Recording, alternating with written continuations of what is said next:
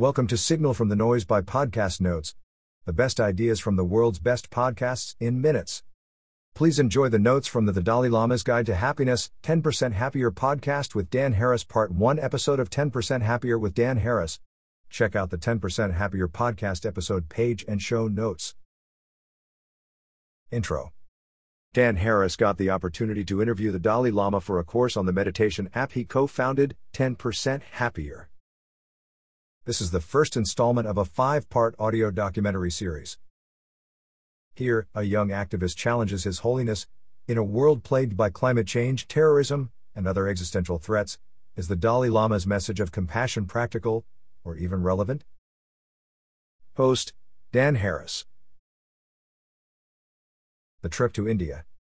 The key to happiness is the cultivation of mental states such as altruism and warm-heartedness.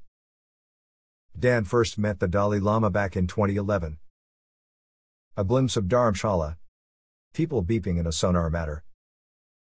Tons of smells and scents, freshly baked bread. Stores selling pre-blessed artifacts. Dan, as a lifelong agnostic and a trained skeptic, admits to having certain reservations regarding His Holiness. The Dalai Lama's story.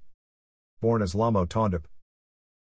As a 2-year-old, he was identified as the reincarnation of the 13th Dalai Lama and tagged as the 14th spiritual and political leader of the Tibetan people. The boy underwent years of intensive Buddhist training and was put through a dizzying array of courses and exams. When the Dalai Lama was 23 years old, the Chinese invaded Tibet and took over the country, so he was forced to escape to India, where he set up a government in exile. Over the years, the Dalai Lama became a global figure, meeting with world leaders, promoting the Tibetan cause, and earned a Nobel Peace Prize in the face of violence and desecration perpetrated by the Chinese. Quote, I pray for all of us, oppressor and friend, that together we succeed in building a better world through human understanding and love, so we may reduce the pain and the suffering of all sentient beings. Dalai Lama. The Dalai Lama has actively helped to catalyze scientific research on how meditation changes the brain. He is considered to be an emanation of a Buddhist deity named Avalokitesvara, who has 1,000 arms on the palm of each hand. There's an eyeball scanning the world for the suffering that can then be relieved. Is the Dalai Lama's message still relevant in a chaotic and often brutal world? At the Compassion Leadership Summit, 15 activists get a few minutes each to introduce themselves, say something about their work, and then ask the Dalai Lama a question. Activists often wonder if they're doing enough, if their world matters, and how they motivate themselves at times when they feel like their contribution might not be significant. No matter the question, the Dalai Lama responds by talking about oneness and how 7 to 8 billion human beings need to view themselves as brothers and sisters. Ronan Harrington, a political strategist and climate activist, gets a hold of the mic and quotes Martin Luther King, "Power without love is reckless and abusive, and love without power is sentimental and anemic."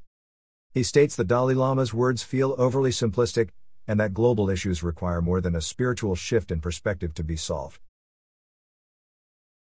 The Dalai Lama's daily practice. Altruism is a resource that gives you inner peace and inner strength. Cultivate an inner attitude of generosity, compassion, and care for the suffering of other people. This will give you the confidence and resilience to navigate any challenge. Take care of your own inner weather, so you can handle whatever the outer world throws at you. You don't want to mirror the misery of the other. If someone's holding a gun to your head, it's powerful to be able to see the suffering of a person who harms another in that way. Compassion then means asking a climate change activist to consider the suffering of oil executives, which can be hard. The Dalai Lama's advice to cultivate mental states such as compassion and altruism is not just relevant to activists, it's applicable to all of us and our lives. Benefits of consistent meditation. Dan traveled to Dharamshala together with Dr. Richard Davidson, one of the world's leading neuroscientists. Richie has been partnering with the Dalai Lama for 30 years, researching what meditation does to your brain. 5 minutes a day of practice over a month is sufficient to make a difference, increase happiness and well-being, decrease depression and anxiety.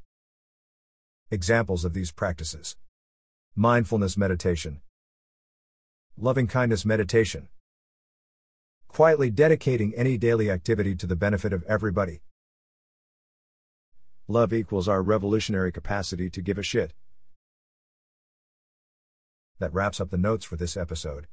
5-star ratings are very much appreciated. Don't forget to go to podcastnotes.org and subscribe to our free newsletter. The top 10 ideas of the week. Every Monday.